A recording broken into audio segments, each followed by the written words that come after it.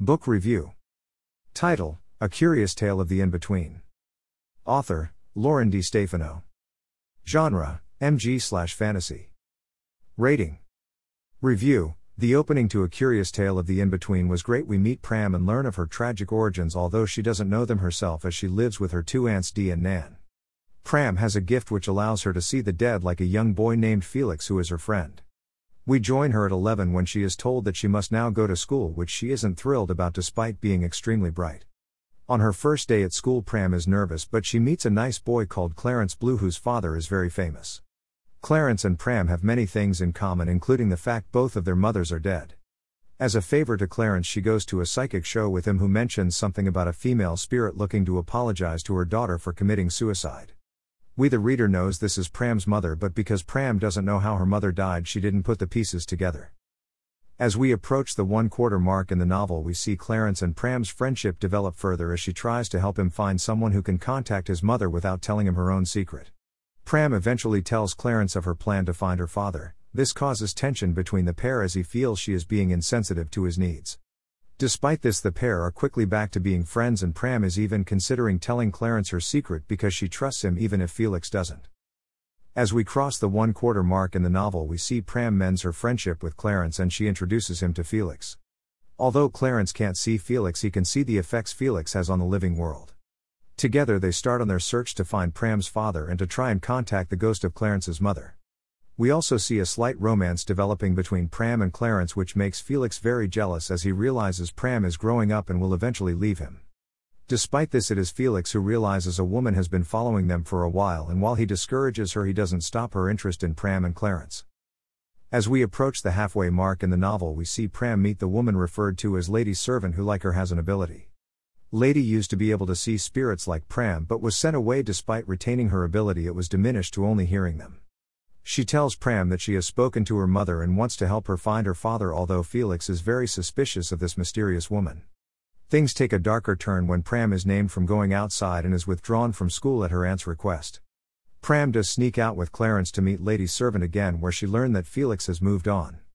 But when Pram decides she doesn't want what Lady Servant is offering, she is told there is no going back, giving the novel a dark and ominous feel. As we cross into the second half of the novel, things turn dark very quickly despite the very light feel of the novel early on. Clarence and Pram are kidnapped by Lady Servant and Brutus, her henchman, and taken away.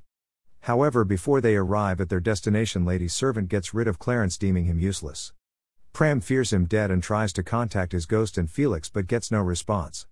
While she is held captive, she learns to access the spirit world and finds two ghosts who tell her more about Lady Servant. She learns that this has happened to many other like her who have a gift in the past, but all disappeared, and Pram thinks they were killed or died during their imprisonment. While Pram doesn't see a way to escape yet, she doesn't give up hope on escaping or being found, although Clarence's death does affect her greatly as she loved him. All the while, Lady Servant tries to poison Pram's mins against those who love her.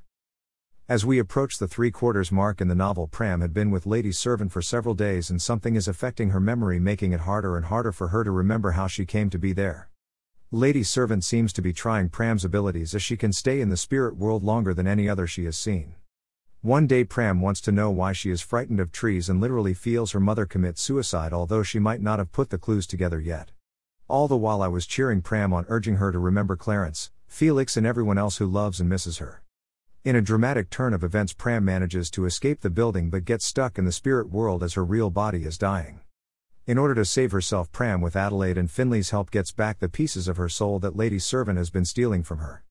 She does manage to get back into her body, but she is too weak to get herself to safety. As we cross into the final section of the novel, we see Pram return to her life with a much better understanding than she did before. She finally learns the truth about her parents and how to use her gifts properly, especially when she uses them to help Adelaide cross over. After learning about Lady Servant's past, where she was known as Claudette, and how she became the woman, Pram knew she can't find it in her heart to hate her, but she understands. In the end, Pram finds the thing she has been looking for her whole life, somewhere to belong, and she is hopefully about the rest of her life and hopes that Clarence will be with her to enjoy it too. Overall, I loved A Curious Tale of the In-Between. It has a dark message which is hopefully at the same time. I loved all the characters, especially Pram and Clarence, as they complemented each other perfectly. DeStefano's writing is beautiful. After reading the Chemical Gardens trilogy and The Peculiar Night of the Blue Heart, I honestly can't wait to start the Perfect Ruin trilogy. Buy it here. Paperback, Amazon.co.uk, Amazon.com. Hardcover, Amazon.co.uk, Amazon.com. Also see, The Peculiar Night of the Blue Heart by Lauren DeStefano. Wither by Lauren DeStefano. Fever by Lauren DeStefano. Sever by Lauren DeStefano.